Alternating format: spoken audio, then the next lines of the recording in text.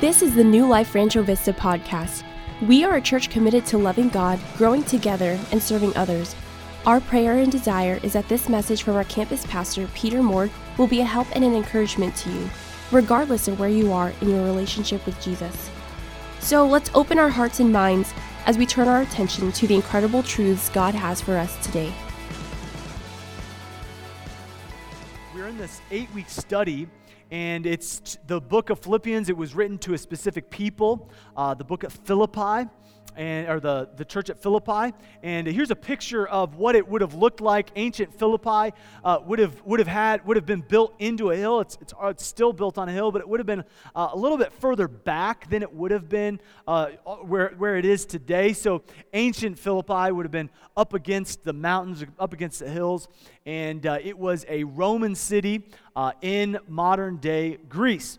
And so this was an actual city, an actual group of people that Paul was writing to. What makes this letter so special is that the Apostle Paul, who had been visited by Jesus, who had the power of God on his life, did multiple miracles, and was confirmed by many thousands of people in the first century church, and lots of reasons to know and believe that the Holy Spirit was speaking to him, telling him what to write. And I believe that the Apostle Paul was inspired to write this particular section about the love of God and it dwelling in our hearts. And so we're going to just go verse by verse to the end. We left off last week at verse number 7, but I want to read verse number 6 and 7 again today, because I want you to get kind of what I was saying, because it'll make sense for going into the rest of the passage. It says, being confident of this very thing, that he, that's God, which hath begun a good work in you, will perform it until the day of Jesus Christ. Now, religion says you have to perform. You have to perform once you become a Christian or once you become a church person. You have to perform. But what God says through the inspiration of the Holy Spirit is that Jesus died so that you wouldn't have to be the performer, but that you could just rest in his performance on the cross. So he begins the work at salvation, but he's the one that's going to continue it, okay, until you meet him face to face. And then it says in verse number 7, even as it is meet for me to think of this of you all, because I have you in my heart. So we say, man, I'm for you. I love you. Inasmuch as both in my bonds, okay, he was in prison. In fact, I think we have a picture of the ancient prison that he was in. Most likely, this was the Philippian prison that he was in when he was in Philippi, the city of Philippi. And of course, we know he's in a Roman prison right now, most likely one of the prisons that they would use to kind of hide prisoners in plain sight. They would use a house that was real close to the palace there, Caesar's palace. They would chain the prisoner to a guard 24/7 in 6-hour shifts. And so that's what he's talking about, being in bonds. And we'll talk about that later on in the series as well. Then it says, and in the defense and confirmation of the gospel, ye all are partakers of my grace. Now, last week we talked about grace. That's the divine enablement, the help and strength that God gives you that you cannot have from anywhere else or from yourself. And so he's saying, everything I'm doing is for the gospel. That's the death, burial, and resurrection of God, the good news. And it is done through God's grace, through the grace of God. Now, it's interesting that he says, in my bonds, because Paul is writing from a prison about when he was in prison, and Paul spent most of his life sitting behind bars. Now, maybe some of you in here can identify with that, but if we are talking about literal bars, okay, that would be a bummer. That's what he was referring to. But you know what hit me this week is sometimes we place ourselves behind spiritual bars. And sometimes we place our lives behind the bars of what has happened in our past. And there's a choice that all of us can make. We can live in bondage to our past, or we can know that we were meant to be strengthened to get past our past. I remember talking to someone about being in a wheelchair, and someone asked him, do you feel bound to that wheelchair? And his response was it was remarkable. It was incredible. He said, "No, I don't feel bound to this wheelchair. I feel liberated by it. Because if I didn't have this wheelchair, I'd be in a seat or in one room." He said, "No, this wheelchair has given me an opportunity to see the world." Same thing is true. There's a position at work, maybe a relationship, maybe something you feel bound by instead of feeling liberated, instead of feeling empowered, instead of feeling entrusted with that, you feel bound by it. So what I want to tell you today is that salvation comes through grace, but then after salvation, it's all about the gradual progression of being made like Jesus. It's not the illusion of perfection. See, why I'm always talking about my disdain for organized religion or religiosity is not because there are these horrible people who are religious people. I'm saying they are making the illusion that you have to be perfect to come to church. They're making the illusion that if you're not perfect, Jesus won't accept you, that you can't grow. And that's not what the Bible says. In fact, it's the opposite. It's not the illusion of perfection.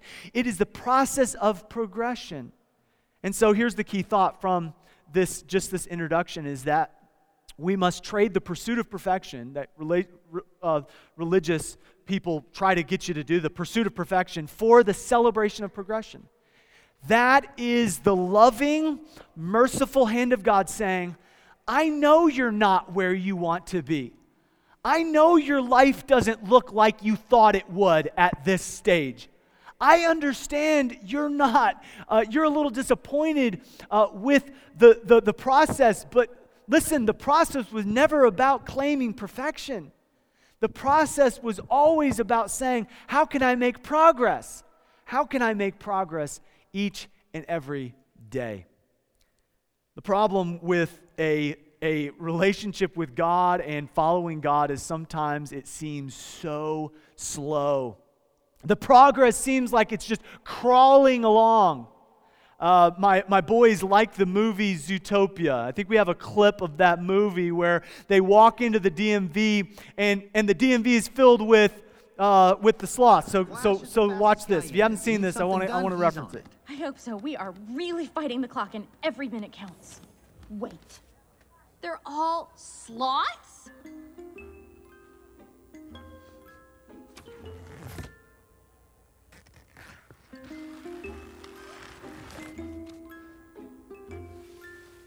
Now, if you work for the DMV, that's okay, guys. I think they get the picture. If you work for the DMV, okay, I'm not saying anything against you, but have you ever been to the DMV, okay?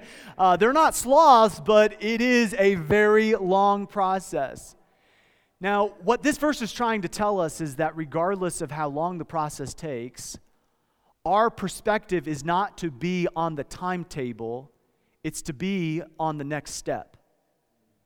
It's not supposed to say, okay, well, this is not my timetable that I would have chosen. And so therefore, God, you are the one putting your stamp, but you're really, really slow. You're kind of dragging your feet. How many of you know that we can get up and say as a church, well, God's always on time, and you think, yeah, but he's never early. Just being honest, right? Come on. I've been waiting a long time for an answer to this prayer. I've been really searching. And so when we say something like it's a gift of love for God to allow us to go through a process of just little bitty steps of growth, what we're trying to say is that it's every day taking the step that matters. And we ended last week with putting one piece of paper on a table and it not making any difference. In fact, I don't think anyone in here could see the paper, but when I put a week worth of papers and a month worth of papers and then a year worth of papers, you could really see the difference. You see the walk with God that you're wanting and the relationships that you're wanting are built day by day. That's what Paul said to the church at Corinth in Corinthians 4 and verse number 15 and 16, he said, the outward man perish. Listen, we're all going to have an outward man that perishes, okay? The older you get, the more it's going to perish. The more it's going to break down but the inward man is renewed all at once, right? No, day by day. Can we say that together? Day by day. The problem is we want sprint by sprint, not day by day. We want big moment. We want fast. I mean, that's our culture. Like, give it to me fast. If you can't spit it out, then just text it to me. Okay? Just come on, man. Like, get to the point. Get to the point. And so the point is that grace is something that God designed for us to reach for together, not just to be enjoyed alone. And so this process of progression is to say that it involves other people. And it involves people that you wouldn't have involved yourself. It involves people that you wouldn't necessarily have picked. And that's why we're doing the Bible meditation groups, is we're going to pick people to share some things that God's telling us that we wouldn't necessarily picked. If a crazy guy like me hadn't stood up and said, this is a good idea. And some of you are thinking, I am antisocial. This is a bad idea. I don't want to share anything with people I know and love, much less some complete stranger in my church. And so what I'm trying to tell you is that God has placed that complete stranger in your church because He is trying to help you go day by day in the process of growth. And so the word partakers at the very end of verse 7 is this word. It's the word that means to be jointly participating, partakers in the same endeavor, to share the same source of strength. How many know our same source of strength is grace? It's not me, it's not some 3-step plan, it's not some secret sauce, that everyone's looking for the relationships. It's the principles in God's Word, and the principle boils down to this: we all need God's grace. We all need God's grace for our race. And so here's a key question to ask yourself, and that is this. If God has given us grace to enable us, what is the purpose of having this divine grace, of having this divine inner strength? What is the purpose? And I want to submit to you today that the purpose is found in the next several verses that we're going to go through, and it is love. The purpose of grace is love. Can you say that with me? The purpose of grace is love. The reason God enables you is not for you to love yourself more, it's to love Him more. And you say, why? I mean, yeah, okay, but yeah, God wants me to love Him. How does that work? What does that look like? It looks like every time you love someone else. Every time you love someone else. And so the true unselfish love that's mentioned as agape love in this passage, okay, it is something that atheists can't explain. That the weary and the weak, they can't outrun. And the Christian can't get enough of this type of love. Why? Because it is the way that God has wired us to work. You need love. You need unselfish love. But you also need the chance to give it to others as well. And so there are 3 parts to this Christ-like love that I want to show you briefly this morning. And I love what Warren Wiersbe, I put in your notes. He said if Jesus had made a specific psychological textbook, a psychological set of things that we all needed to know. As our Creator, here's what you needed to know for your culture, our culture today, 2020. It would be the book of Philippians. If you're looking for some help, maybe in your relationship, maybe just with some habits, something going on, man, this is such a practical book for that. And so let's go to verse number 8. Okay, verse number 8, and we're going to see how the first part of this Christ-like agape love, okay, is that the deepest love, okay, the deepest love sacrifices. The deepest love. So the love that goes deeper than any trial, the love that goes deeper than any petty argument, the love that goes deeper than any disappointment, the love that goes deeper than any infidelity, the love that goes deeper than anything that the world can bring at us. The love that goes deeper is a sacrificial love. Now, many relationship and great family, and marriage and family therapists, and then they'll talk a lot about the different ins and outs of communication and all of this. But what it really boils down to when it comes to all of our relationships with your parents, relationships with your relatives, relationships with friends, coworkers, so on, or a spouse, is that it must be a sacrificial love for it to be a love that is received the way that God wants it to be received. And so we're in Philippians chapter 1, verse number 8. And I want to go through this, okay? But instead of reading all the verses, we're going to be reading these on our own this week. I want to go through and talk about what it means when he says that I have longed for you with bowels, in the bowels of Jesus Christ. Like, what some of this phraseology we don't use anymore. And so let me break this down a little bit for you, okay? Go to the chart. The 5 sacrifices of agape love are listed from verse 8 to verse number 14. And these are the 5. And I put them in your notes there so you could just focus on these. It's a sacrifice of self-perception, meaning Paul was willing to use an embarrassing term. He said, in the deepest part of my belly, I feel this sense of love for you, compassion for you. And he said, it's something that's inside of me. It's something that will not go away. Have you ever felt a gut feeling that you're just like, man, I wish that would have happened differently? Well, he was feeling it in prevention. He was saying, I just really, really want to show my love to you. I want to show my agape, my agapao, as the Greek word says. This is a type of love that's selfless. This is a type of love that shares compassion. But he didn't just give us this type of love just for us to be loved that way ourselves. He said, no, I want you to sacrifice to give this. Okay? So based on these 5 sacrifices, I want to show you something that we can reach for, something that we can do. Letter A, grace-filled love gives us the power to reach beyond self-perception. No matter how you perceive yourself, if you're good or if you're terrible, if you're getting better or if you're just getting worse, if things are getting better or things are getting worse, we can reach beyond our self-perception to say, God, give me your view of me. Give me your view of my spouse. Give me your view of my children. Then after we reach beyond self-perception, we have to reach beyond self-deception. I'm going to do an entire series on lies we tell ourselves. We did something like that last year, and it was really helpful to me personally. But everyone in here has blind spots. Everyone in here is lying to yourself about something. Tonight we're going to talk about excuses and how that's the number one thing temptation uses to get us to lie about the consequences is excuses. But self-deception is seen in verse number 9. Look at verse number 9. It says in chapter 1 and verse number 9, it says that I pray. I'm praying for this. And he was not praying selfishly. He was not deceiving himself to say, well, if I pray for this, maybe I'll get this. See, prayer is not to be used as a tool to deceive or to get something that you want. Prayer is a tool to release something that you have, to get something you cannot have on your own. That's why we pray and fast.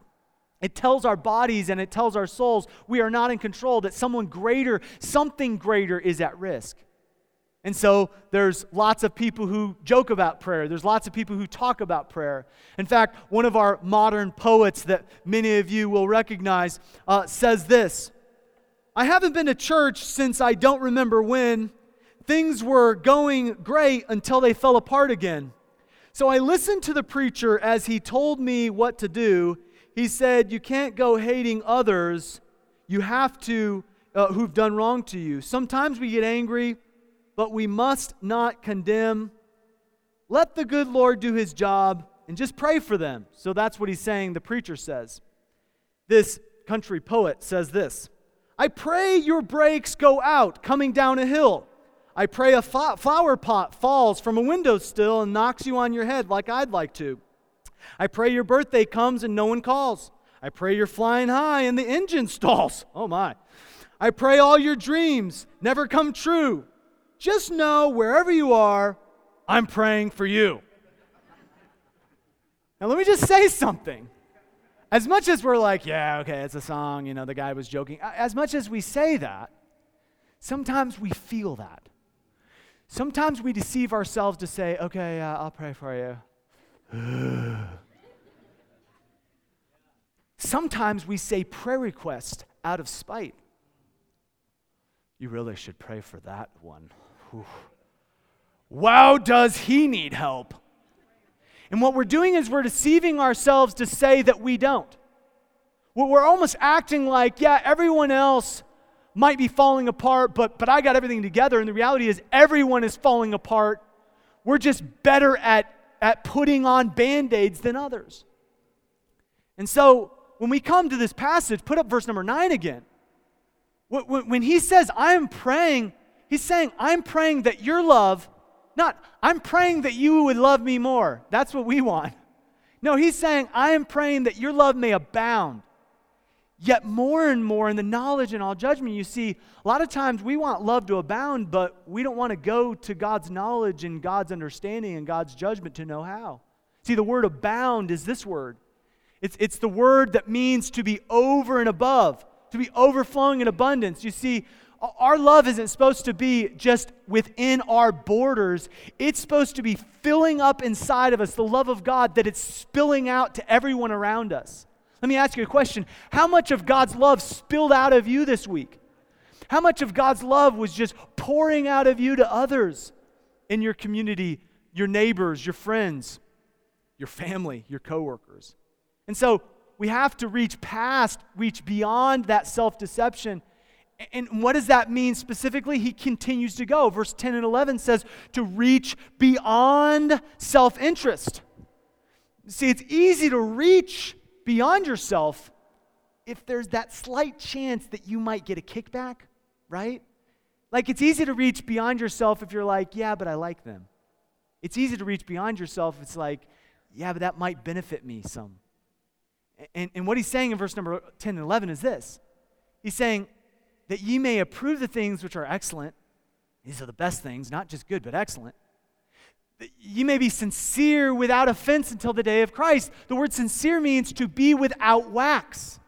You see, when they would sell porcelain or pottery or whatever, sometimes it would be broken, and someone could take wax and they would put it back together with this wax, and they would polish it so that you could never tell. And you could never tell unless you put it up to the sunlight. And if you put it up to the sunlight, then that sunlight shining through would show that it was repaired. It would be the equivalent of you buying a car that was wrecked and then salvaged and no one said anything. And so the reality is, most of us try to put wax on our cracks, on the things that we're not proud of. We like to kind of cover up a little bit. And he said, I'm just being sincere. I'm being wide open with you. And verse number 11 says this. He says, this is what I'm trying to just tell you. I'm trying to tell you that I'm being sincere without offense, because I'm being filled with not me. Whatever you see that's good, that's right, that's righteous, it's the fruits or the result of Christ Jesus under the glory and praise of God, meaning I'm not looking for a kickback. I'm not looking for praise. I'm actually looking to lift him up. He knew he was faulty. He knew he was pieced back together by the grace of God. No, it's not about me. It's not about my self-interest. It's about Christ in and through me. You see, hypocrisy is doing the devil's work with God's clothes on. And when we are hypocrites, the number one reason why people don't come to church is there are hypocrites. We are acting like we don't have flaws, even though we know we do. And we are realizing that other people are seeing this, and we're not just honest enough to say, man, you know what? I'm working through stuff just like you are. Self-interest. Reach beyond self-interest. And we reach beyond self-interest past self-pity.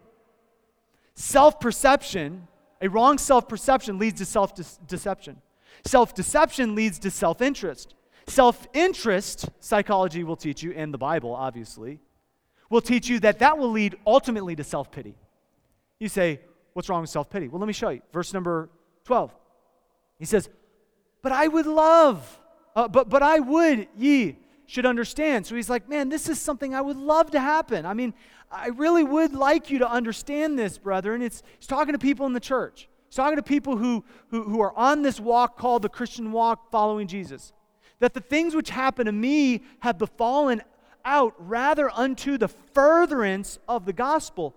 That word furtherance, we'll see it at the end, means progress.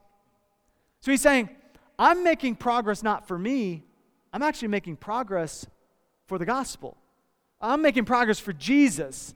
I'm not sitting here in a jail cell tied to a massive guard because I want you to have self-pity. No, I'm not having self-pity.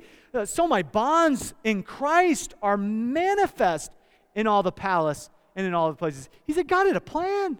He wanted to reach some people in Caesar's palace.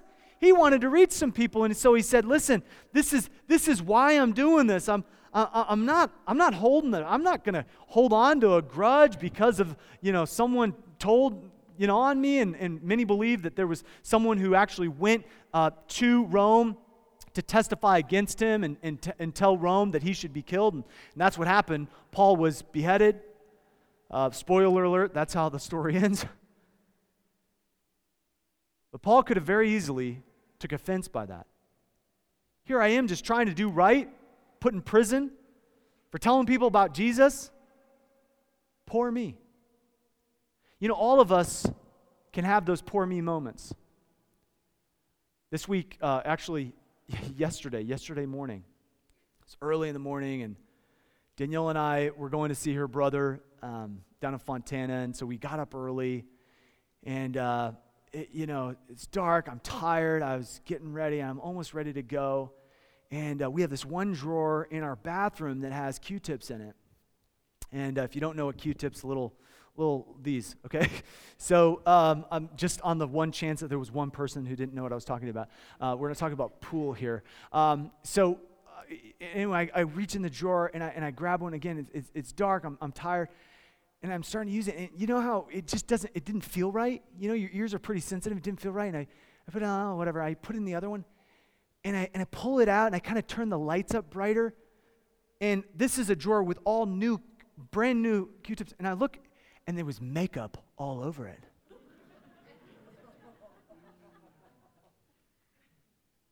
I'm like, okay, that's not cool. Now, there's only one of us in our household that wears makeup. I'm talking about Reach for Love, okay? So I did get her permission to share this story, okay?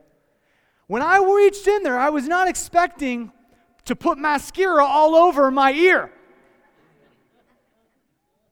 I wanted to clean it out, not make it dirty. And so in that very real life yesterday moment, I had a choice to make. Because I'm like, that was dirty. And you have that moment to say, am I going to hold on to this? Or am I going to let this go? Because obviously she was just as tired as I was. It's 5 a.m. and we're like, it's a Saturday, fam. Like, it's a Saturday and it's 5 a.m. That's how much I love my brother-in-law, okay? Now, I love getting up early anyway, but I mean, I'm just telling you, like, I had to make that, and it was just a split-second choice. Like, am I going to hold on to this, or am I going to let it go? Can I just tell you something that I hope really helps your relationships today? That the longer you hold on to something, the more it holds on to you. And if you're not willing to let something go, friend, it will hold on to you. You see, the problem with resentment, the problem with holding on to an offense, is it destroys the person holding on to it. And so he said, I'm not going to hold on to this. Listen, whatever the reason was that I am in chains right now, I'm just going to say that God is in it.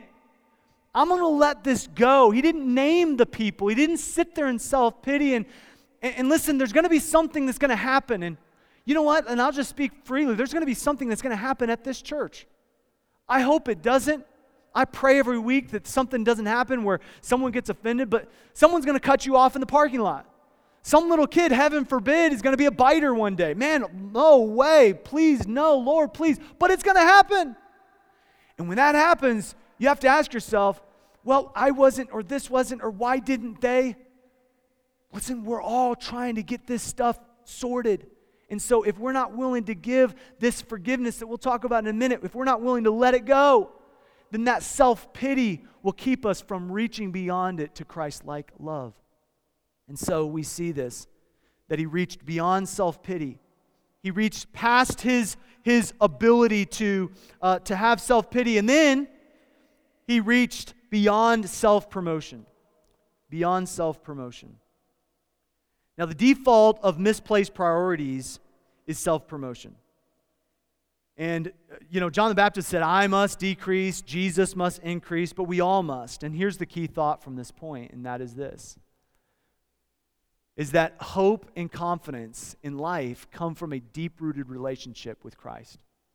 Must come from a relationship with Christ. Now, if you're here and you do not know that you have a relationship with Him, meaning if I asked you a question, how would you get into a perfect heaven? You would say, I don't know. Maybe I've done some good things. Maybe I've done some bad things. I'm not sure. The only right answer to that is I am trusting solely in Jesus Christ.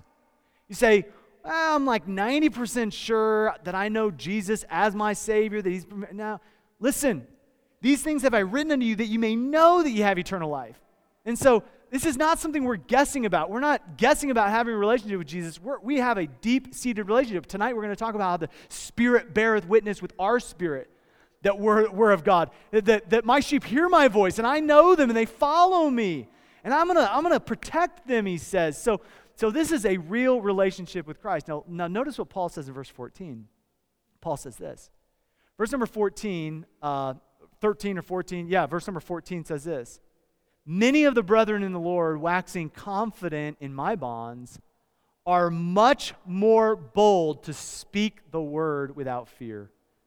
You know what happens when you have a heart of love for God and for others?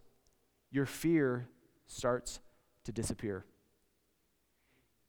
You know what 2 Timothy 1:7 says?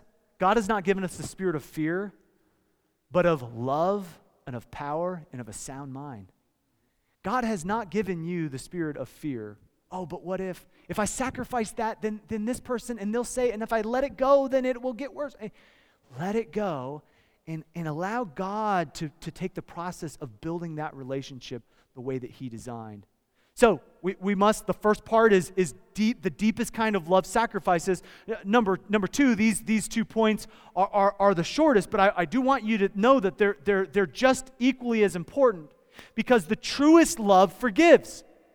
Sacrifice is one thing, but if you're having a sacrificial heart and you're not willing to forgive, then you're sacrificing outwardly and you're selfish inwardly. So here's the breakdown of the next few verses. There are 3 evidences of true forgiveness in this passage. True forgiveness is expressive, not defensive. Verse 15, I'll let you read it on your own. Verse 15 through 17, he says, oh yeah, those people who are saying bad things about me, well, at least they believe in Jesus, so that's fine. He was willing to talk about it. He was willing to express what was going on, but he wasn't defensive. You know how I know when a lack of forgiveness is present? When someone's, I was defensive. By the way, I've been there thousands of times. And so we all try to get defensive to defend where we feel like we're right. And true forgiveness is like, I may be right, I may not be, but honestly, there's something that's more important. In fact, can I just tell you something? And I think this is in your notes. Forgiveness is not minimizing the wrong that was done. True forgiveness is just magnifying what's more important. And so I've walked a lot of people through marital troubles, and I've walked through my own marital troubles as I've talked to you guys about. But I will tell you that we have a choice to make. Are we going to value what God values over what we value? And so it's not about being defensive as he just modeled perfectly in verse 15 through 17. But true forgiveness is thankful, not resentful. Thankful. He says, I'm just so grateful that the gospel is getting out. And true forgiveness is others-focused, not self-focused. In fact, put this passage up, and this is incredible. 15 through 21, if you have it. He goes, there's some that have envy and strife, verse 15. Verse 16, and they're saying that there's something wrong with me because I'm in bonds, verse 17. But others of love. Some people are loving. And I'm so thankful, he says in verse number 18, that whether in pretense or truth, that Christ is preached. For I know that this shall be for my salvation, not salvation as in salvation from sin, but salvation from this life, from his bonds, through your prayer and supply of the Spirit of Christ Jesus, according to my earnest expectation and hope, that in nothing I shall be ashamed, but that all the boldness always, so now as Christ shall be magnified in my body. What does that mean? That he said, well, regardless, if I'm locked up or if I'm out there, I just want to magnify Christ. Now, what does this mean? Guys, put this up. What does it mean to magnify Christ? What does it mean to magnify Christ? I think I have a ball over there, and if I don't, then we won't use it. Okay? But I took a picture this morning with this ball, okay? And I want to ask you a question. I don't know where we put it, okay? It went somewhere, and let me see. Here we go. It rolled down stage, so they're getting it right now.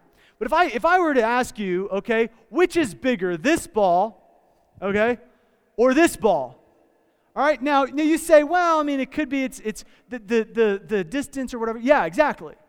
So that ball was taken, the picture was taken behind, right before that wall. This ball is closer to you, and it's in person. And so it looks bigger. Point is, when he said, I am magnified in Christ Jesus, he's not saying that I'm good, I'm greater. Guys, put up the word there. This is what he's saying. He's saying, no, I'm making something else greater. I'm displaying something else in greater fashion. I'm exalting something else. I'm enlarging through a decrease in distance. When I read that, I'm like, what does that mean? Oh, it means this, that when something's up close, it looks bigger. See, the closer you get to Jesus, the more of Jesus comes onto you. The more people can see Jesus when they get closer to you, when they start talking to you. When you're following Jesus and you get close to them, Jesus gets bigger to them. Jesus gets greater to them. Do you see that? And so in this passage of Scripture, hopefully that doesn't hit something, okay? In this passage, came out, meant to be. And so in this passage of Scripture, the forgiveness that's being talked about here is not about minimizing what someone else did. He's not saying that was right for them to tell on him, that was right for them to say evil things about him. No, he wasn't saying that he was happy about it. He was just saying that there's something more important here. And if we, in the greatest moments of our disappointment and anger, would say, wait a second, what's more important? What's more important in this moment? Winning the argument or maintaining a relationship? You say, but I've already, been through 3 relationships, or I've already, this thing's past that. Let me just tell you something. What's more important now? Forgiving yourself for what's happened and allowing God to forgive you and allow God to restore you, or just beating yourself over the head because of what happened? And so we have to come back to the truest form of love, and the truest form of love forgives. Now, I want you to see this because this is so remarkable in this passage. This is the point that I wanted to make. Is verse number 21 says this. Verse number 21 says, for me to live is Christ and to die is gain. Let's say that together. For me to live is Christ, to die is gain. The one thing I wanted to take a minute to show you is that when you say, for me to live, okay? Well, I'm thinking through what I'm going to do here. I'm going to probably bring this out so you guys can see it better. Okay? Thank you. Look at that. Okay, we're getting serious here, okay? It's chalk talk. For me to live is Christ. But then he said to die is, and then he put gain. So if we're living like Christ wants us to, then we're gaining. Here's the problem. I say, for me to live is me. But the only equation that works is Christ. See, because anything else I put here, if I put for me to live is fun, I want to have fun. Everything else, to die is loss. The only way we can have eternal gain, which is what this word means, the only way we can have eternal increase, the only way you can have the satisfaction, the fullness that will not leave you empty, that empty feeling you're feeling is this: for me to live is something else other than Christ. But the only way we can have this gain that we're all looking for, and not just gains, okay? We're talking about actual, mental, physical, emotional gain. We're talking about the fullness of God that's mentioned so many times in Scripture that we're all seeking, okay? It has to be, for me to live is Christ. And if it is Christ, then it can be gain, but everything else is loss. He says that over and over in this book. And so, friend, the question we must ask ourselves as we try to put this back, I'm trying not to, oh, thanks, man. Those guys are all over it. The question we have to ask ourselves is, do I want earthly gain or do I want heavenly gain? Or do I want the gain that fills me up and allows me to live the life, or do I just want this life that just is okay and fine with just getting by the skin of my teeth, by just barely getting by? Now here's the key thought from this point, and we'll move on to the next one. True love realizes there is always more to gain through forgiving like Christ. See, the reality is Christ forgave you so much that in order to not forgive someone else, you are losing. In fact, he says this all throughout his time on earth. He said, if you're not willing to forgive, why should I give you my forgiveness? Come on, you guys. Why? I'm forgiving everything and you're not willing to forgive anything, right? And so there's so much more to gain. There's so much more, by the way, on the negative side, there's so much more to lose. You're losing a vibrant relationship with Christ. You're losing your grace, your access to the divine enablement. Can you get it back? Yes, God's always there, open arms. He'll never love you any less. But the point is, you want an empowered life. That's what we're wanting to live. That's what we're reaching for. And so it's the deepest love that sacrifices. It's the truest love that forgives. But the most joy-filled life. So the most joyful life, the most joyful love commits. You say, it always comes back down to this commitment, doesn't it? Well, let me just say something, and we're getting ready to close because I'll pick up where we left off next week. But this joyful commitment, it's so much different than our lives, than our types of commitment. In fact, I want to break down verse 25 through, I think, 30, because a commitment that he's making out of love is this commitment that every person to a church, whatever you're gonna enjoy in life, it needs these 5 commitments. Here they are. Verse number 25, a commitment to stay together. Verse 26 through 27, a commitment to have the same values. One mind, one spirit, striving together for the faith of the gospel. Verse 27, a commitment to the same spirit. Verse 28 through 30, a commitment to stand together. A commitment to rejoice together. By the way, stand together through grief. Stand together through disappointment. Stand together. We're here not just for the great times, but for the hard times too. But if we're not willing to stay together, none of this is joyful. If we're not willing to have the same values, then it's all going to be conflict. If we're not willing to have the same spirit, then it's going to be difficult. Every single discussion, every single thing in our relationships is going to be hard. If we're not willing to stand together when it gets tough, if we're not willing to rejoice together, then it's not going to be enjoyable. And so the whole point that he's trying to make, and guys, put up the scripture, verse 25 through 30, is he's trying to say, I have this confidence that I know that I shall abide and continue with you all, meaning for me to live is Christ, to die is gain. If I die, it's good because I get to see Christ. If I live, it's good because I get to see you. So he says, listen, I'm going to abide and continue. I really believe that. But here's why. For your furtherance and joy of faith. Here's what the word furtherance means. I said it means progress, but it's a little deeper than that. It's progress. It's little steps forward in spite resistance. This was the word they would use. This Greek word, they would use this word for ships that were sailing through deep waters and the waves were crashing, but they were still making headway. They were sailing through troubled waters and the wind was against them and they were still paddling, still trying to get forward momentum, albeit a little bit at a time. This is the word for that. A little progress at a time. It was also the word they would use for someone who had a machete or some type of stick and they were exploring through a jungle, cutting away the thick brush. This is the same word that was used to say just one step at a time, one obstacle at a time. And so it is pride that says that the obstacle, the difficulty is the inconvenience that needs to be avoided. But here's your takeaway today. And that is, love sees every obstacle as an opportunity to give assistance. Love sees an opportunity.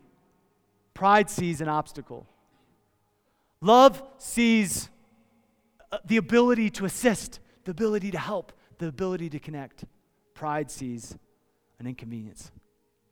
Now let me illustrate this, and I didn't tell Ricardo that I was going to do this, so I apologize, Ricardo, in the busyness of it. But Ricardo, I want you to come on up here, okay? Because you're a help, okay? And if I were I'm gonna sit. I'm gonna stand actually. If I were to say to Ricardo, there's probably not a lot of room, so why don't you go get another chair? In fact, go get another chair. So I'm trying to help him, right? So he goes and gets another chair, and I'm like, well, it took you long enough. I mean, couldn't have been faster. You couldn't have run down. We're all waiting on you. And so then I say, okay, well, you might need some help, so I'm going to help you up. So I'm trying to help him up. And someone walks by. One person could say, why is that guy pulling this guy down? In fact, maybe even Ricardo could say, maybe even I could say, man, Ricardo's always trying to pull me down. Or I could say, no, you know what? I'm always just trying to pull Ricardo up. You see the difference there? The energy had to be done. There had to be a give and take. There had to be a sacrifice. There had to be a connection. There had to be something that happened that got him from one level to the next. But we're going through life, thank you, Ricardo. We're going through life complaining about everyone who's trying to pull us down instead of saying, no, I'm going to see who I can pull up. I'm going to see who through the grace of God and through the love of God I can hold on to. And I don't care if it feels like they're an anchor. I'm going to use them and hoist the sails. I don't care if they're the Eeyore. I can be joyful even when they're not happy. I don't care if they're the ones always trying to complain. I'm just going to say that I'm in your life to bring some joy. I am your ray of sunshine because God has put it in me. Not because I'm fake, not because I'm perfect. No, because I'm making progress in this area called love. And I'm willing to commit myself to a selfless, sacrificial, forgiving love that says, regardless of what you do, I'm going to live my life as unto Christ. Let me read one more verse and then we'll pray. And that is this. Put up the verse 25 through 30. He says this. He says in verse 29, for unto you it is given in the behalf of Christ not only to believe on him, I hope that you have believed on him. But it says this, but also to suffer for his sake. A lot of people try to paint the Christian life like it's this butterflies and rainbows, and God never said it would be easy. But Jesus said it would be better. So much better than what your way of doing things, the way we want to do things. And verse 30 says, having the same conflict which ye saw in me, and now hear to be in me. Paul was saying, what happens to you is what determines your happiness.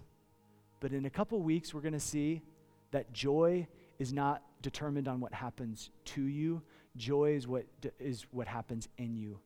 And if Christ is in you, you have grace and you have the love of God that can reach beyond anything. You say anything? Yes.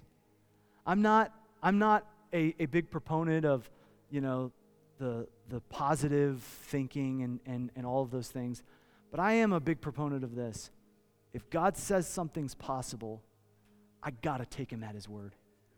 And so let's take him at his word that we can reach for love. We don't have to do it all at once, but we can do it one step at a time. So let's make some progress, should we? And let's grow together, not separately, together. Thanks again for listening. If you would like to learn more about our church or how to get connected, check us out online at findnewlife.church or find us on Instagram, Twitter, and Facebook under the handle Find New Life. Have an amazing day.